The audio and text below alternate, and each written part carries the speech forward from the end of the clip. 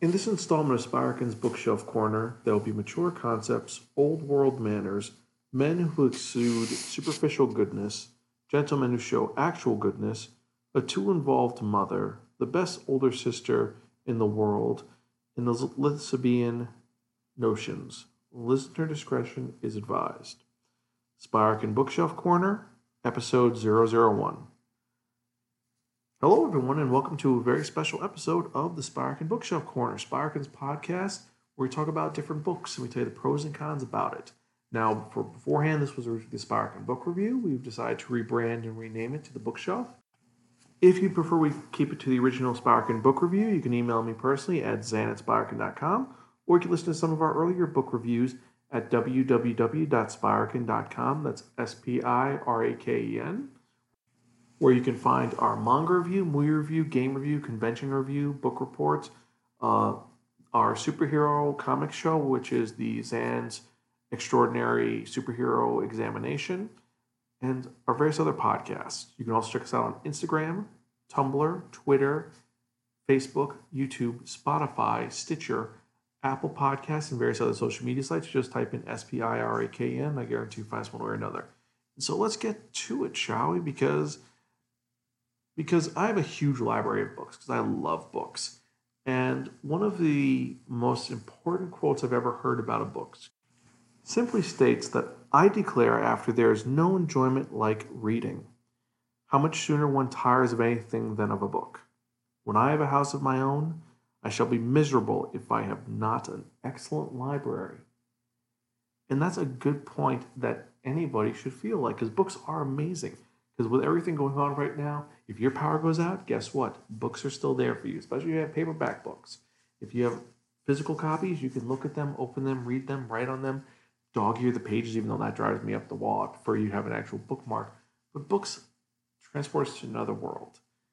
And we're going to go through various different books that we have over time, different genres, different stories, different concepts, and we're just going to go through them and talk about them. If you have a book you want us to review, let us know. You can email me personally at Zan, that's XAN, at Spirakin.com, and we'll have a conversation about this, see where it goes. So, for this first episode of the Spirakin Bookshelf Corner, we're going to be talking about a book which is quintessential to life, and also it's the one that quote I said earlier was from. And it's a book which takes place a long time ago in a place far, far away. In the early 19th century, 1812, that's over 200 years ago. And it was a book that was written January 28th, 1813, and it's the second novel by the author with the working title of First Impressions. And it opens up with a very simple sentence.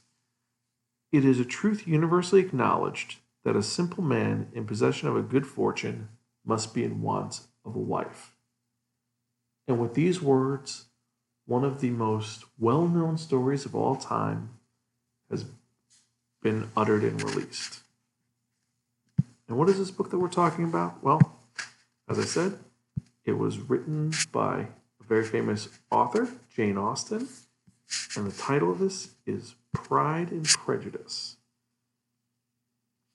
So, if you've never heard of Pride and Prejudice before, it's very simple. You have a family, the Bennets, who are, how do we put this politely? They are, you know what? I think I need a little bit of assistance with this, so I'm going to bring on someone who could explain this a lot better than I can. So, hello. Hey, it's Greta. Yes. So how would you describe the first part of this story? Because this is your favorite novel of all time. This is my favorite book, yes. Favorite book, favorite story, all of the above. So how would you explain the basic situation? Like, what are the main characters? Who are they? What is their deal? So in this time period, women couldn't own property or anything like that. So the only thing that they could do in life to further themselves was make a good marriage. And the Bennet family has had the fortunate, or misfortune of having 5 daughters and no sons. So, once the father passes away, they're kind of goners. So the whole struggle with this is that the mom is working on getting all her 5 daughters married off to benefit them in life, because it's the job of a parent to want to make their kids do well. So and who are their 5 children? So you have the oldest, who's Jane, who's the most beautiful, sweetest, most perfect. You have the second, who's Elizabeth, who's our heroine, who is beautiful, but she's also smart and witty and loves to read, and she's kind of a daddy's girl. And then the younger siblings, you have Mary, who's definitely the middle child, not necessarily as beautiful, a little bit more fuddy-duddy. And then you have Kitty, and Lydia. And Lydia is the youngest. She and Kitty are tight as thieves. They're the mom's kind of like favorite, because you learn in the book the mom's a little bit more immature, more like Kitty and Lydia. And Lydia causes problems down the road with her immaturity. Yes. So our family, the Bennetts, have as we said, have a situation. If Mr. Bennet passes away, they are kicked off of their land, essentially. It will go to the next male heir. Like right, a lot of and these... then, socially, they have to, live off of the grace of their extended family. Or become, governesses, or... So our main catalyst is the mother, Mrs. Bennet Nee Gardner, who is, part of me wants to say she's a hypochondriac, but more likely she is a busybody. She wants her girls to get married and throws them at anybody that she sees. Well, the book opens with a rich bachelor coming into the town and renting one of the big houses. And he is, it's widely spread around that he has $5,000 a year, which is a huge deal. It's a lot of money. He's very, he's the bachelor. He's wealthy, good looking, amiable, so, very sweet, very nice. Everyone wants their daughter to marry him. So it's quickly circulated that, new guy moved into town, young, good looking, single, with good money. So what does everybody do? So Mrs. Bennet gets all hot and bothered and wants, socially, the male has to go introduce themselves. Otherwise they can't really be introduced socially. So, it starts with... It's a lot of the old Elizabethan, yes, this manners, and a lot of people do get kind of bogged down by this because it's something which isn't really the thing today. Because if you're trying to court someone in the modern era, it's not that the man has to come introduce himself to the family, or you have to invite him over to the house. It becomes a whole thing. It just goes directly into guy talks to the girl talks to the guy. If you're doing Tinder, it's you swipe left, swipe right. Or if you do a different message dating site, you message each other, or you talk in a bar. It was very different back then. Everything is a little antiquated, and there's social protocols and rules that you have to adhere to. And a lot of people don't follow through with that or don't understand it. That's not a problem if you don't understand it. There's ways to look it up. However, long story short, we have Charles Bingley, the guy who's worth $500,000, very eloquent, and as we said, everyone is after him. So Mrs. Bennet is throwing her girls at him and hoping that one of them is going to snag him. And each one are very different. They're all different ages. I think that the oldest is 20 years old, and Bingley they never give his age, but he's older. He's a little older. Not by much, but he's a charming individual who has a big, Netherfield Park is his new home. Mm-hmm. So he has that going for him. And they end up going to a huge party. And at this party, they meet each other's families, and there's other townspeople. All of them essentially are trying to catch the eye of Mr. Bingley. And then Elizabeth runs into a guy who is Bingley's best friend, and also is a bit of a, with the modern phrase, He comes off really aloof. he's kind of an asshole. He calls her manly. No, he says that she's not interesting enough to tempt him. Yes, and this is the introduction of Mr. Fitzwilliam Darcy, a man who's worth double what Mr. Bingley is worth.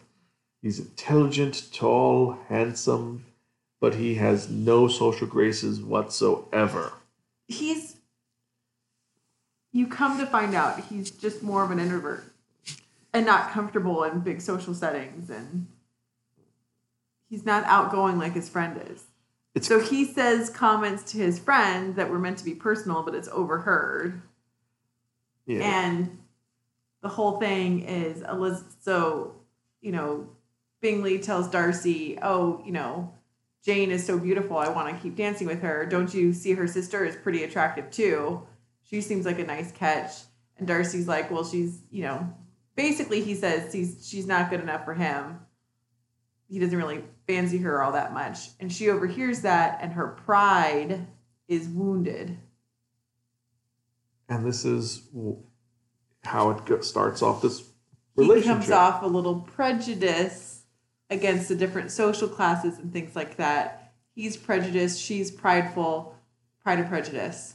And what will happen over time, it's a very long and convoluted story not convoluted, it's very intriguing in some elements, where you have other people involved. You have a childhood friend or stepbrother, you could say, of Mr. Darcy. I'd say it's the Dio of his family. It's someone who is adopted by his family, who is kind of malevolent, but not like Dio level where he's going to kill his actually, Mr. Wickham is totally Dio. Actually, did he kill Darcy's father? Is he No. Dio? Okay, if he killed Darcy's father, then he'd totally be Dio. But he's Dio where it's like everyone likes him better than Darcy. But he keeps making trouble for the family. He keeps... Yes. Bringing in some of the JoJo's Bizarre Adventure elements. And he's part of it that even involves the fact of there is maybe a kidnapping, you would say? I mean, it's running away kidnapping of a 15-year-old, and they were trying to elope. Wickham was 28. That's They're still like, people didn't live as long, right? They're still like adults. Acceptable in that age. And, girls had a coming out party. Once you were out in society, you were eligible enough to get married. So she was out already. So she was 15 when it happened. So there's an age gap, but she's marryable. She's eligible. That is very true. Now, there's other characters that we could go into, like there's the one suitor who's kind of creepy, who's their second distant cousin, who's kind of a kiss ass, Mr. Collins, who is like kissing the ass of Mr. Darcy's aunt, who is super wealthy. He like matriarch of the family. Everybody needs her approval for stuff. Super overbearing and condescending. And did I mention she was super wealthy?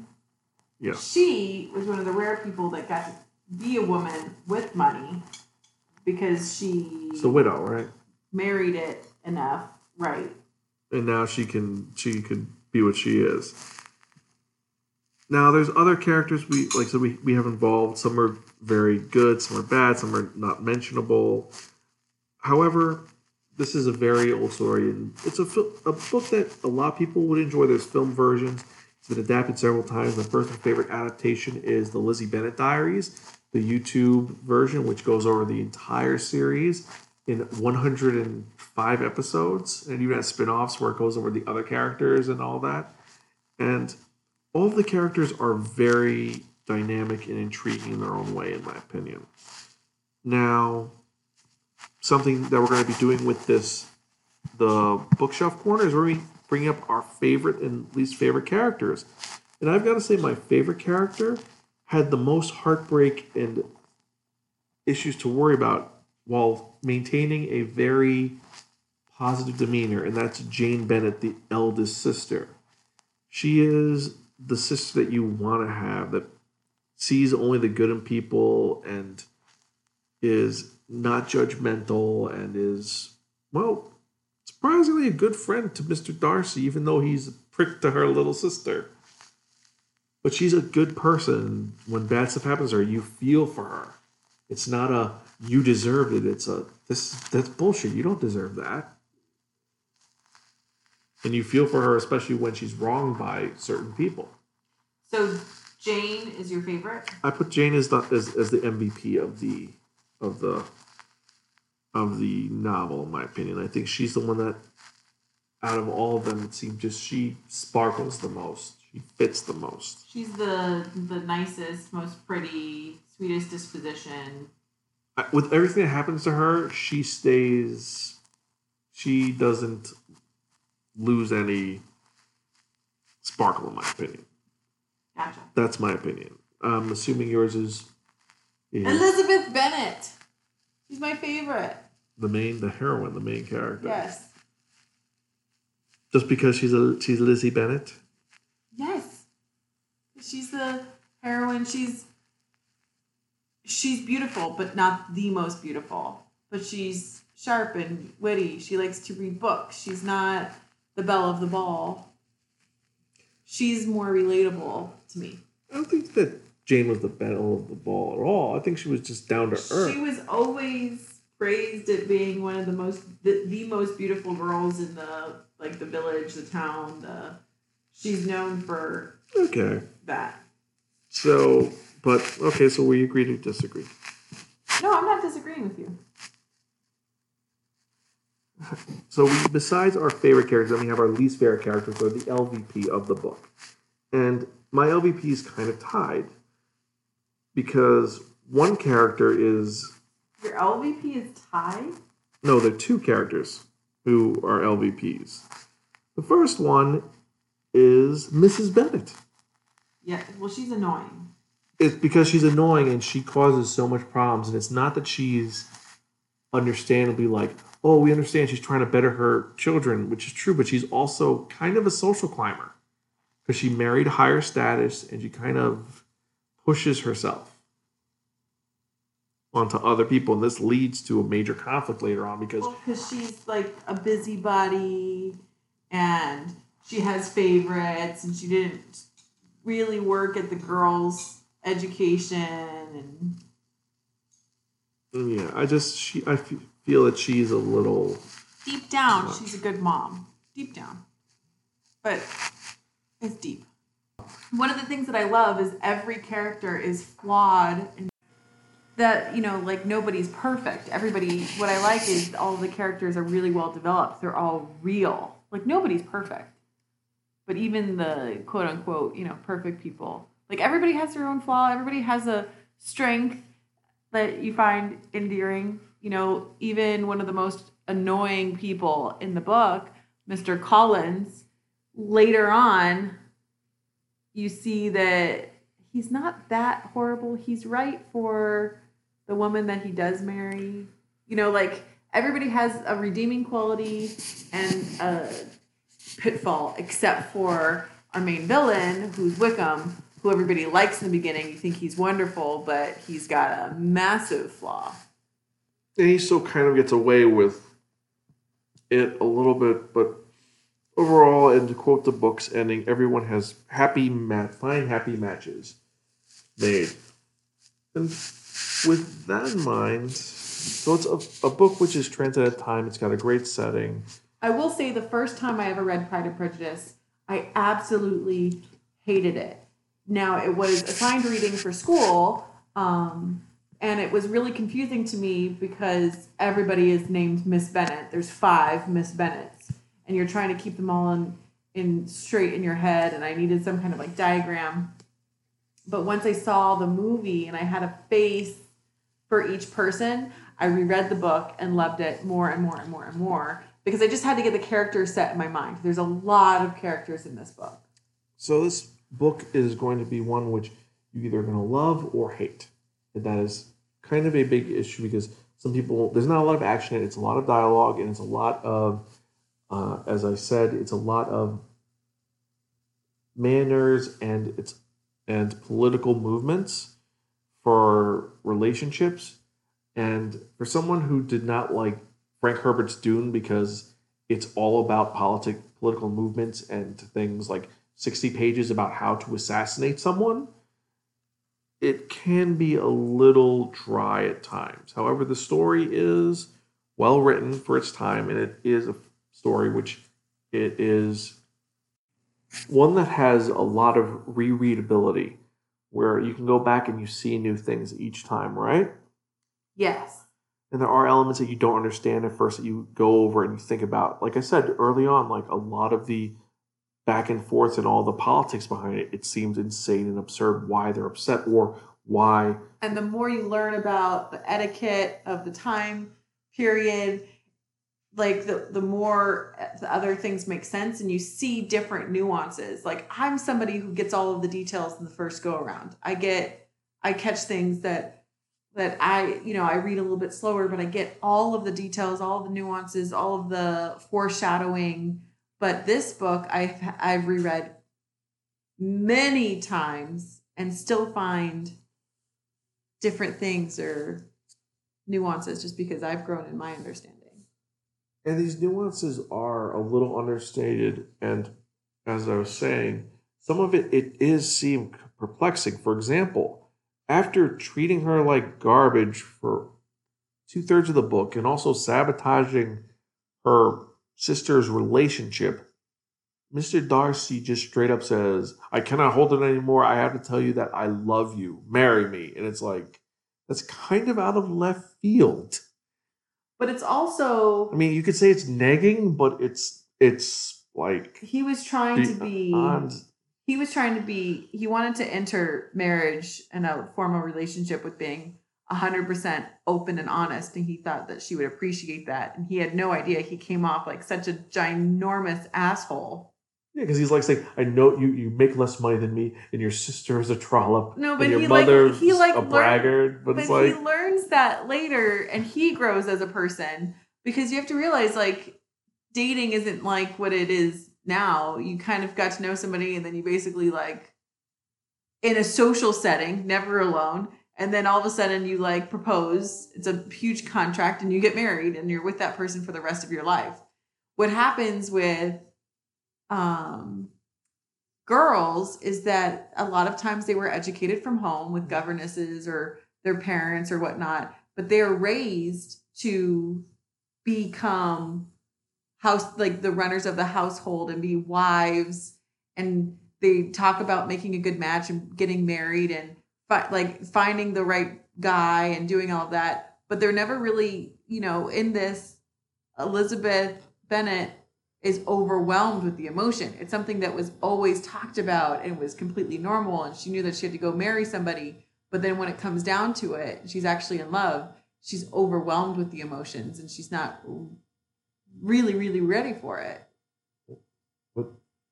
So, long story short, its language is a little overwhelming in that nature. It really does go into the emotions much more. And if you're someone who wants to read a story about action and killing, this isn't the book for you. If you're looking for someone which is emotional catharsis, this might be a very well choice for you. And because every single version of our podcast at www.spirekin.com, all the Spirekin Review podcasts, we have different rating systems. There's a new rating system for the Spirekin bookshelf.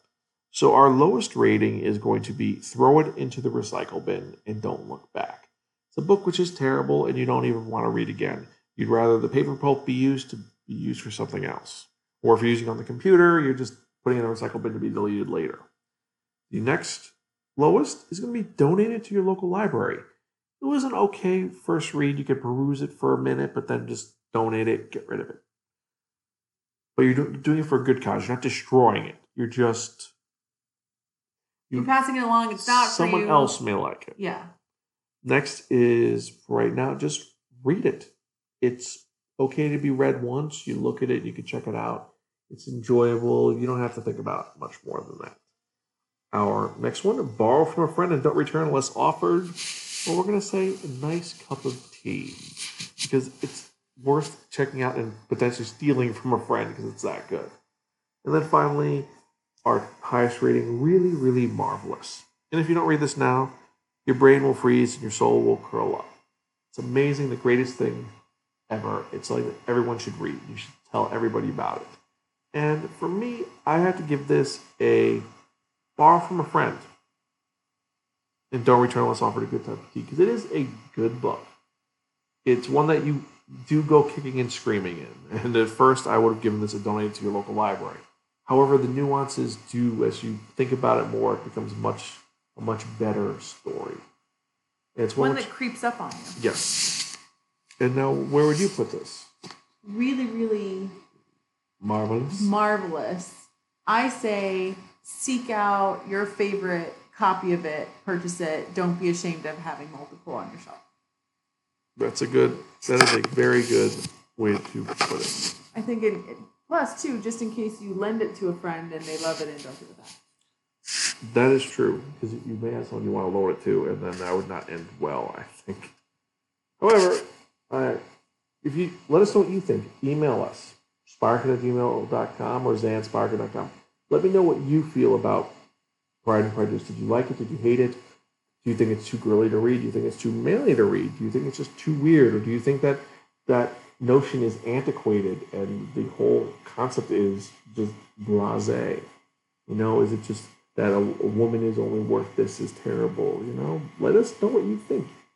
Email us. Let's start a conversation. And so, because we don't have a wheel or a dodecahedron or a dart gun or however we're going to determine, we're just going to go through various books on our bookshelf or have you guys choose.